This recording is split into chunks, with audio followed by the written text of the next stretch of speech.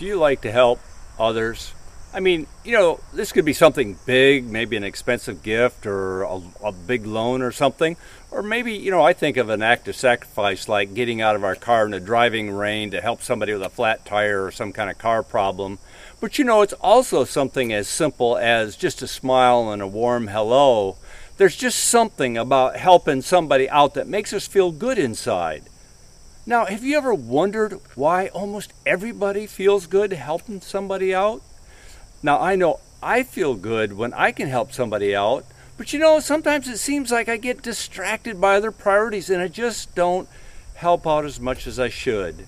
So I'd like to pause for just a moment and consider these discussion questions.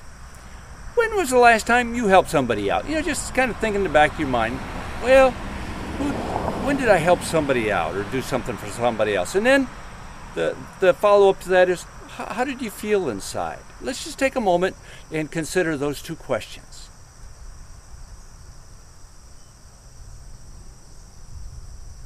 Well, that kind of leads us to wondering what motivates people to help others. I mean, some people do it because of their religion, but it seems like many people do it just because they want to do good. So this desire to do something good or to help somebody out seems to be deeper than just perhaps our religious beliefs. But why? Why ever do we help others? However we do that, we all seem to feel good about it. It's like somehow human beings are designed or programmed or put together in such a way that we just feel good when we can help others out. So let's take a closer look. According to Stephen Post, who's a PhD, a director at the Center for Medical Humanities, and he's a professor at Stony Brook University in New York, there are numerous scientific studies about the medical benefits we get from helping others. And the interesting part I found was the benefits that we get when we receive help from others. According to a study in 2013, doing good work decreases the stress in our lives. And then there was a study at the University of Buffalo that found that doing good works contribute to a longer life. James Fowler at the University of California found that doing good gives us what he called a helper's high. You get a high from helping other people. It's like when you do exercise. Exercise releases endorphins in your body, and it gives you that good feeling all over. And so, helping others has a similar effect on our bodies. So here's a longer list of the benefits. It decreases stress, helps us to live longer. We feel better. We're happier at work. Our mental health is better. We're happier. And the more we help others, the more we want to help others. And so it's just so interesting that not only does helping others benefit us, the doers, the receiver also gets a boost. Now we have this preponderance of evidence that confirms the benefits of helping others. It also confirms the idea that human beings are programmed or designed or put together so that we feel this way. So how did this come about? It seems like too strong a correlation to be an accident or a coincidence of evolution. We believe that God is the creator of all. And so hear these words from the first book in the Bible, Genesis chapter 1, verse 27. God created humankind in his image. In the image of God, he created them. Male and female, he created them. Now, this is a powerful statement that speaks to how we're put together. God was very careful how he created us so that we're capable of growing into his people. The Apostle Paul said it this way in Ephesians chapter 2, verse 10. For we are what he has made us, created in Christ Jesus for good works, which God has prepared beforehand to be our way of life. So Paul is taking this idea one step further by saying that God created us for helping others, for that to be the way that we live. And so let's just take just a moment and consider this discussion question. How would your life be different if your number one priority was doing good works?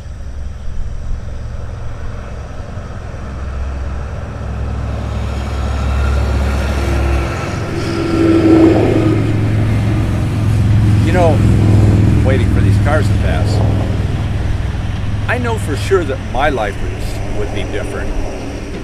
So Jesus told the story of the Good Samaritan in Luke chapter 10, starting at verse 25.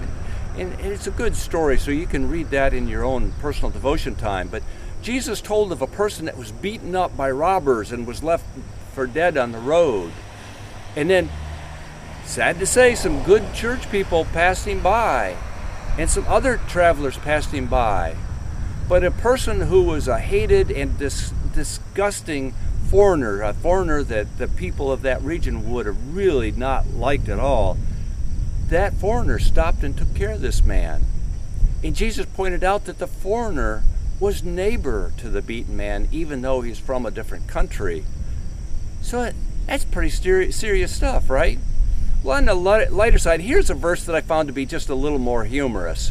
It comes from Hebrews chapter 10, verse 24. And let us consider how to provoke one another to love and good deeds. It sure sounds to me like the writer of Hebrews has a sense of humor. Let's provoke one another to do good works. Well, life would sure be different if we could focus on doing those good works. But you know, there's competing influences. Our human nature just seems to come out. Our desire to help others seems to get pushed aside. And so let's just take just a moment and consider this discussion question. What kinds of things distract you from doing good?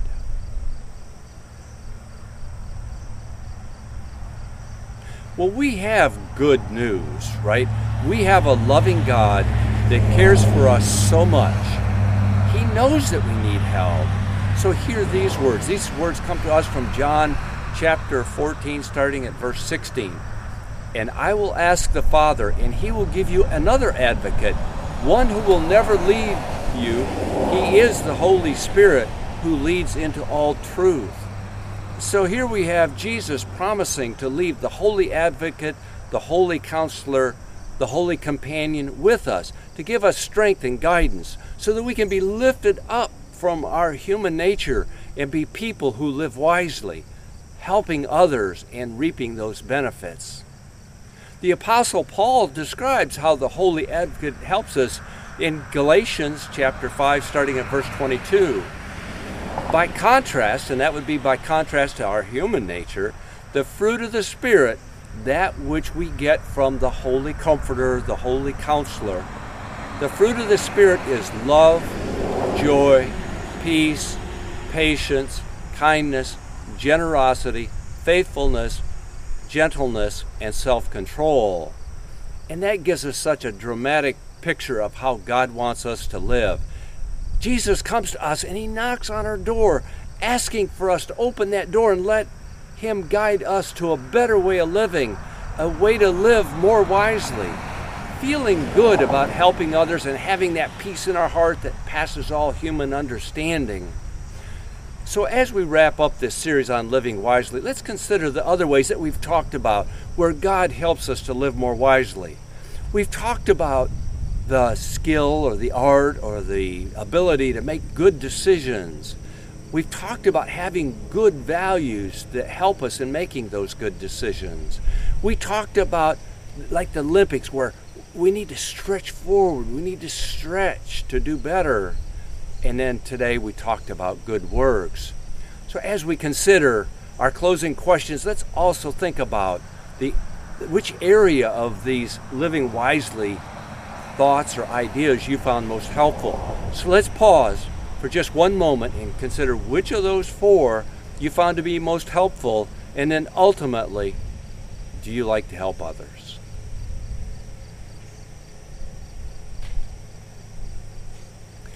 I've shared some thoughts about how helping others is one part of living wisely.